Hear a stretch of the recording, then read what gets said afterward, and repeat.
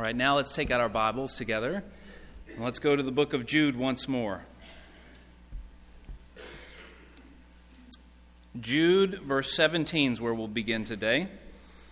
It's always a special thing for me in particular when we finish out a book of the Bible after having preached through the entire thing and get a little bit of closure and joy from having done this and having heard all of God's Word through that particular book. And so today we finish out the book of Jude, where we're going from here on for the next 2 weeks, Lord willing. We'll spend some time focusing on Christmas and the first coming of Christ. After that, starting with the new year, we'll probably have a couple topical sermons, and then my plan is mid to late January to start us on the Gospel of Mark.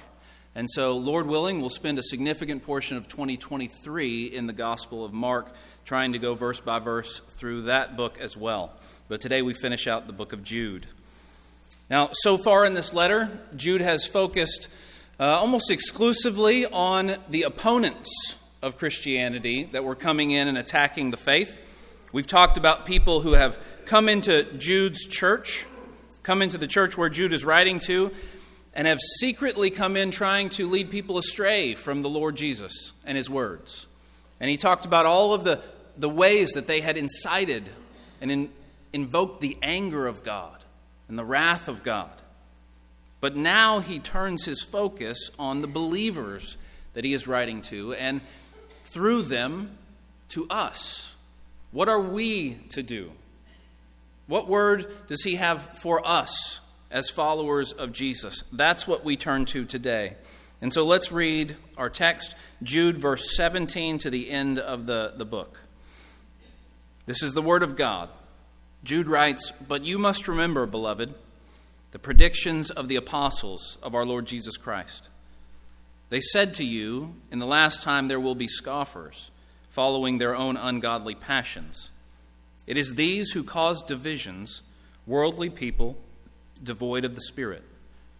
But you, beloved, building yourselves up in your most holy faith, and praying in the Holy Spirit, keep yourselves in the love of God, waiting for the mercy of our Lord Jesus Christ that leads to eternal life. And have mercy on those who doubt. Save others by snatching them out of the fire. To others show mercy with fear, hating even the garment stained by the flesh. Now to him who is able to keep you from stumbling and to present you blameless before the presence of his glory with great joy, to the only God our Savior, through Jesus Christ our Lord, be glory, majesty, dominion, and authority before all time and now and forever. Amen."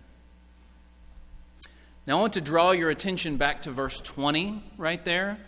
Verse 20 is kind of where he makes the turn, so to speak, from the opponents to the believers, from all the people who are attacking Christianity to us. "But you, beloved," that's what I've titled today's sermon, "But you, beloved." And after he says that, and he starts focusing on the believers, he gives us 5 things that we are to do. 5 things that we, the beloved ones of God, 5 things that we are to do as believers, as opposed to what the opponents are doing, what the false teachers that he talks about are doing. And so we're going to take these 5 in succession. And the first one comes right at the beginning of verse 21. He says, "Keep yourselves in the love of God." You, beloved, no matter what anybody else is doing attacking the faith, keep yourself in the love of God. Now, there's actually 2 ways that he says that we are to be doing this. 2 phrases that he gives in verse 20 that are actually modifying that imperative, keep yourselves in the love of God, in verse 21. So there's 2 phrases back up in verse 20, look there with me, that modify that. And the first is building yourselves up in the most holy faith. And the second is praying in the Holy Spirit.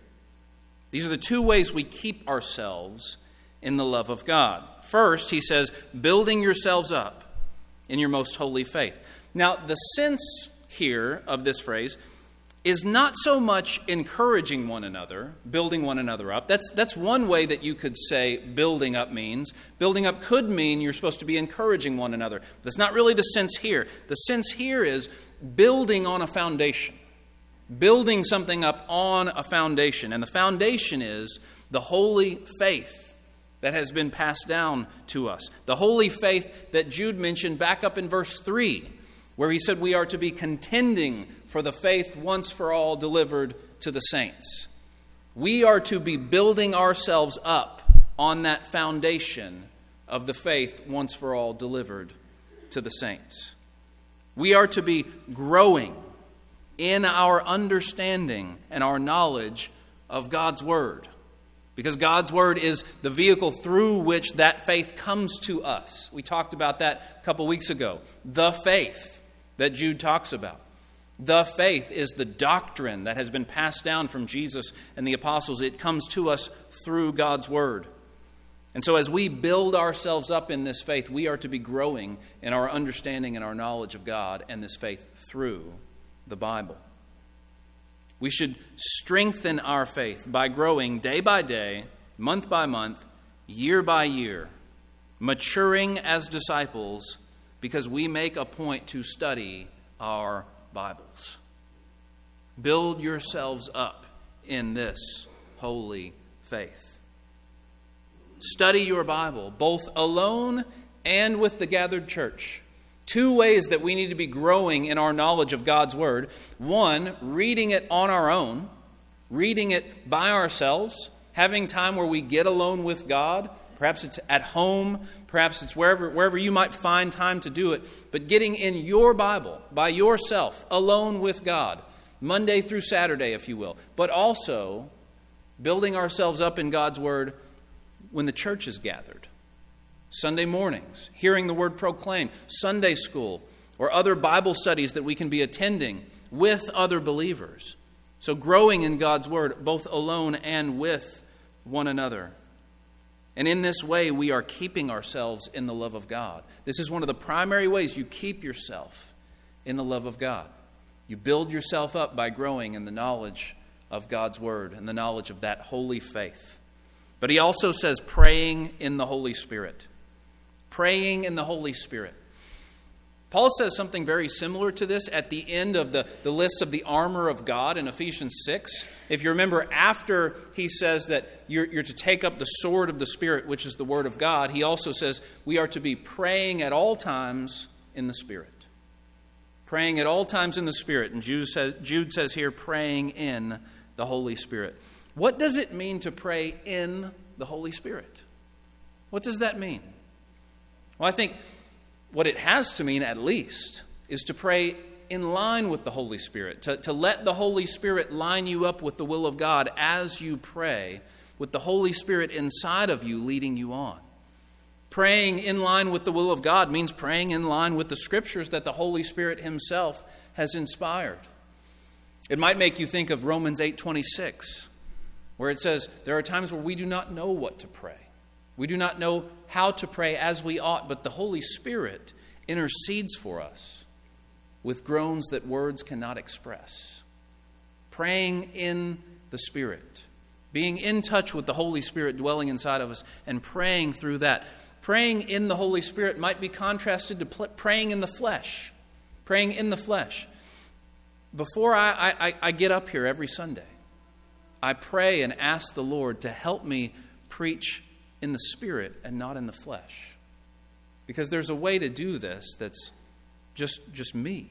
There's a way to do this that's just physical. And it's just relying on ourselves. And then there's a way to do it in the Holy Spirit. Relying on the Holy Spirit. Strengthened by the Holy Spirit. And sometimes it's a gray area, honestly. Sometimes it's not always clear how to do that. But having that heart and that attitude of dependence on the Spirit as you pray, that's at least the start of it. I wish I could give you a more concrete answer, but as you very well know, the Spirit is often something that is not concrete at all. Jesus told us we hear the wind, but we don't know where it comes from. And in the same way, we don't know where the Spirit is working. We just see its effects. The Holy Spirit, praying in the Spirit. We must be people of prayer, though. We must be depending on God, calling out to God, pouring out our hearts to Him, and spending intimate time with Him. Spending intimate time with the Lord, both in the Word and in prayer. When you spend time in prayer, you're cultivating your relationship with God. There are times where we can pray all throughout the day. Paul says pray without ceasing. And it's important to pray here and there as you go through your day. Every time you think you need the Lord, every time you remember you need the Lord, you throw up a prayer. Pray at all times. Pray without ceasing. But to cultivate your relationship with God, one of the things you need to do is to have a time where you get alone with the Lord and you concentrate on prayer. You're not doing something else and praying while you're doing that other thing. No, you're praying. You're spending time with the Lord. And in this way, we cultivate our relationship with Him. As many of you know, any good relationship is a two-way street. It's communication from one to the other and back. Any good relationship requires that you speak and they listen, but then they speak and you listen. Well, to have a relationship with God, it's also a two-way street.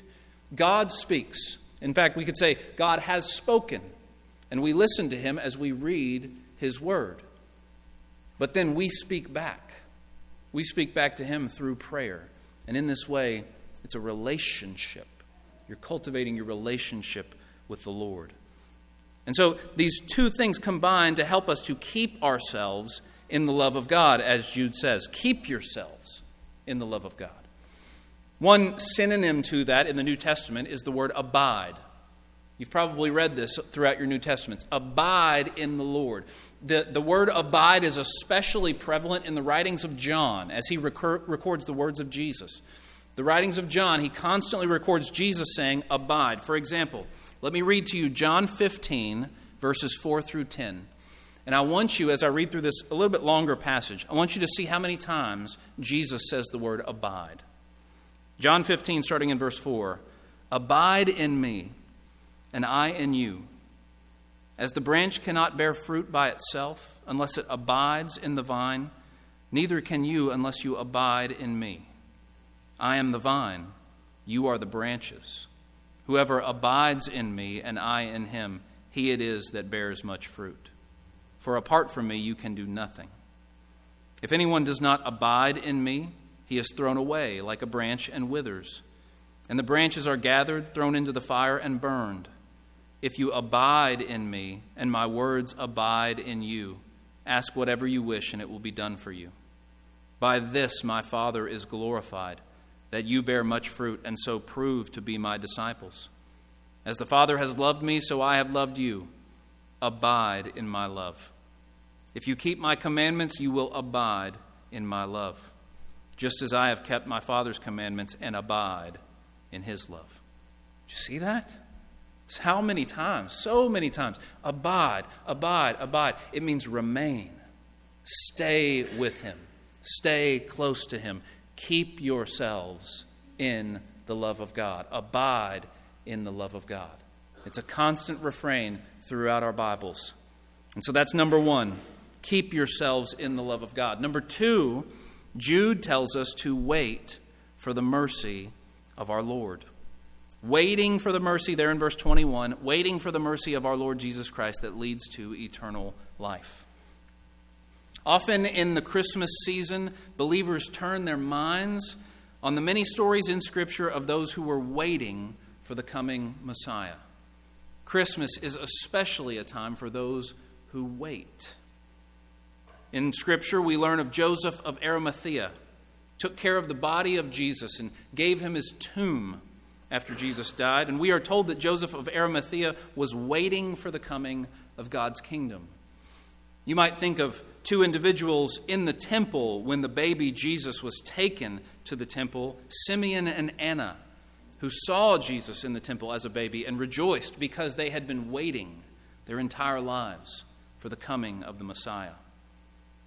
In the same way today, just as that first Christmas, people had been waiting for God, waiting for Jesus, waiting for the Messiah, we too wait. We wait for the coming of Christ. We wait not for his first coming, but for his second. But we too are waiting for the coming of Christ. Paul often writes about how we are to be those who are waiting for our blessed hope, which is the return of Christ. Or Paul also says the reward of a crown of righteousness awaits those who long for Jesus' appearing. We are those who wait, just like they were. One day, Christ will return. Think on that. Just think on that. One day he will return. And when he does, all the enemies of God will be defeated. No more Satan, no more sin, no more death. The last enemy to be defeated is death. And Jesus will reward those who remain faithful to him. Live each day, brothers and sisters, in anticipation of that day when he will return. Live each day in anticipation of his second coming. Jesus tells his parables, and this is probably the most consistent and common theme in all of Jesus' parables, that we are to stay awake, stay ready, stay alert, for we do not know when the Master will return. It will come like a thief in the night. It will be at an hour when we least expect. But stay awake, stay ready. And so while the world around you spirals into chaos, it seems, and as you see the increase of sin and ungodliness around you, hold on to the hope of God's promise. Just like those first century Jews were holding on to the hope of the promise of the coming Messiah, we hold on to the hope of the promise that one day Jesus will come back. And one day he will come for us who remain faithful to him. All those who opposed him will wail and despair because they will realize in that moment it is the day of their destruction, that it is too late. But for those who remained loyal, who were waiting with this hope in their hearts, it will be the greatest day of our entire lives. Long for it. Live in anticipation of it. Think often about it. Third, Jude tells us to have mercy on those who doubt. Verse 22. Have mercy on those who doubt. He does not say get upset with those who doubt. He does not say get frustrated with those who doubt. He does not say complain about those who doubt. He says, have mercy on them. Have mercy on those who doubt. For we all have times of doubt. We all experience this, do we not? We all do. Are you in a season of life right now where you are not experiencing doubt? Congratulations. Some are. Have mercy on them. This world and its sorrows gets to us. And we hope that when our doubts arise, that our brothers and sisters in Christ will have mercy on us, will be patient with us. That there's a sense here of patience. Be patient with those who doubt. Paul says in 1 Thessalonians chapter 5, verse 14, we urge you, brothers, admonish the idle, and then he says this, encourage the faint-hearted, help the weak, be patient with them all. Now he has to say that because sometimes we get impatient with the faint-hearted. Sometimes with the weak, we get impatient. Sometimes our patience isn't what it should be. It's tempting to be impatient with them. So he has to tell us, be patient with them. Be patient with those who doubt. There are times where we doubt God's goodness. Have you been there? There are times where we doubt God's promises. There are times where we doubt our own salvation. And there may even be times where we doubt the very faith itself. But what a glorious and wonderful day it will be when we are mingling with everyone who made it to heaven. And then, out of the corner of our eye, we see someone who we thought had walked away from the faith. But it turns out they were just going through a season of doubt. And yet in the end, they held on. In the end, they came back home to Christ, and we just didn't know it. In the end, they were saved because God Himself has mercy on those who doubt. You realize the reason why Jude wrote this, the reason why the Holy Spirit had Jude to write this. He wrote this because God has mercy on those who doubt. That's why you are to have mercy on those who doubt. It is because God Himself has mercy on those who doubt. And there's a bunch of us in here right now saying, thank the Lord that He does. God has mercy on those who doubt.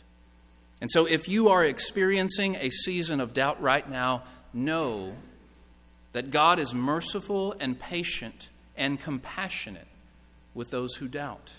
And know that there have been so many believers throughout the history of the church who have struggled through periods of doubt, but have come out the other side stronger. God knows that we are weak. God knows that you are weak. Psalm 103, verse 14, He remembers that we are dust. It's one of the most encouraging verses in all the Bible to me, because He's not surprised when we mess up. He's not surprised when we struggle. He's not surprised when we doubt. He knows how weak we are. He knows. Jesus Christ knows all about it. He came. He became one of us. He experienced all our temptations and weaknesses. And He held on, never having sinned. He knows all the struggles. And thank the Lord that He does. We may change like shifting sand. We may go through periods of confidence and doubt, and confidence and doubt. But praise the Lord, rejoice that we serve a God who never changes. He never changes. Fourth, Jude tells us at the beginning of verse 23, save others by snatching them out of the fire. Save others. Save others, brothers and sisters. Listen to these words from Proverbs 24:11. My mind immediately went here when I read that. Proverbs 24:11, rescue those who are being taken away to death. Hold back those who are stumbling to the slaughter. Notice there in Proverbs and here in Jude 23, notice the responsibility that is placed on us in saving others. The responsibility that is placed on us. No, we cannot change hearts. No, we cannot make someone want to be saved. Yet, nevertheless, we are told to do this. It's in no uncertain terms. God is telling us to save others. He's telling you to save other people, to rescue people from eternal death, to save people from the eternal fire of hell. Save them. Brothers and sisters, it is not enough for us to simply pray for others to be saved, although that is absolutely essential. That's absolutely essential. Pray. Do pray. Pray all the time for people to be saved. But it's not enough for us to just leave it there and then wait for God to just do something without us. God tells you, save others. Go save others. We must go. We must go and make disciples. That's what Jesus told us to do in the Great Commission. Go, therefore, and make disciples. We must go and proclaim the good news to those we come in contact with. We must plant seeds. We must risk our own reputation. And rest assured, brothers and sisters, the harder we work at evangelism, the more people will be saved from this eternal fire. The harder we work at evangelism, the more people will be saved. The less we work at it, the less people will be saved. In the end, God has to save someone, yes. In the end, God has to change someone's heart. But that does not preclude the fact that he tells us through command, save others, rescue people. We have to do this. We have a job to do. Let us stir up our affections and our motivations to go and do it. If you saw someone stumbling into a blazing fire, about to fall in and kill themselves, would you not reach out and pull them back? Would you not grab them and save them?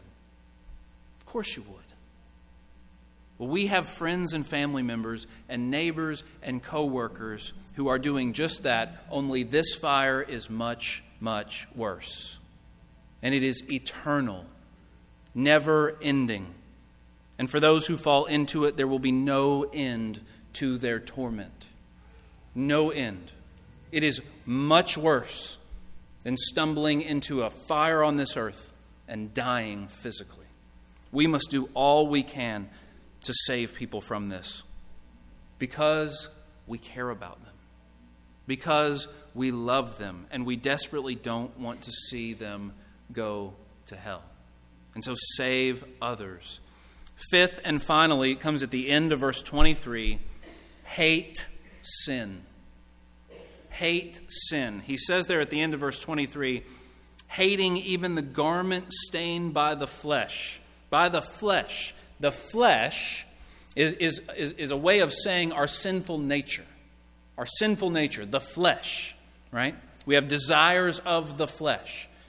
And so the idea here is hate sin. Hate it. When you decide to follow Jesus, you also decide to turn away from sin. When you decide to follow Jesus, you don't just decide to love everyone. You do, but you also decide to forsake sin, to pursue holiness out of reverence for God. Walking behind Jesus, that's what following Jesus is. Walking behind Jesus means walking in the opposite direction of sin. If you're going to walk behind Jesus, you will be going in the opposite direction of sin. And to do this, we must cultivate a hatred for it. We must cultivate a hatred for sin. It would be great if you would come to Christ and get baptized, and then all of a sudden your desires changed, and you only wanted good and you hated the evil. That'd be great. I wish God did it that way, but in His wisdom, in His providence, He didn't. You become a Christian, you are saved, you have the Holy Spirit, you have a new heart, and yet you have to slowly learn to become holy as God is holy.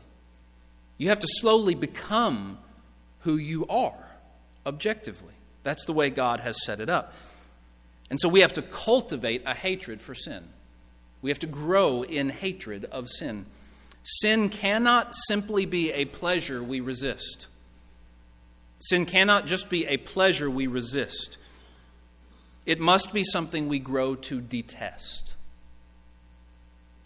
The goal is to be repulsed by sin.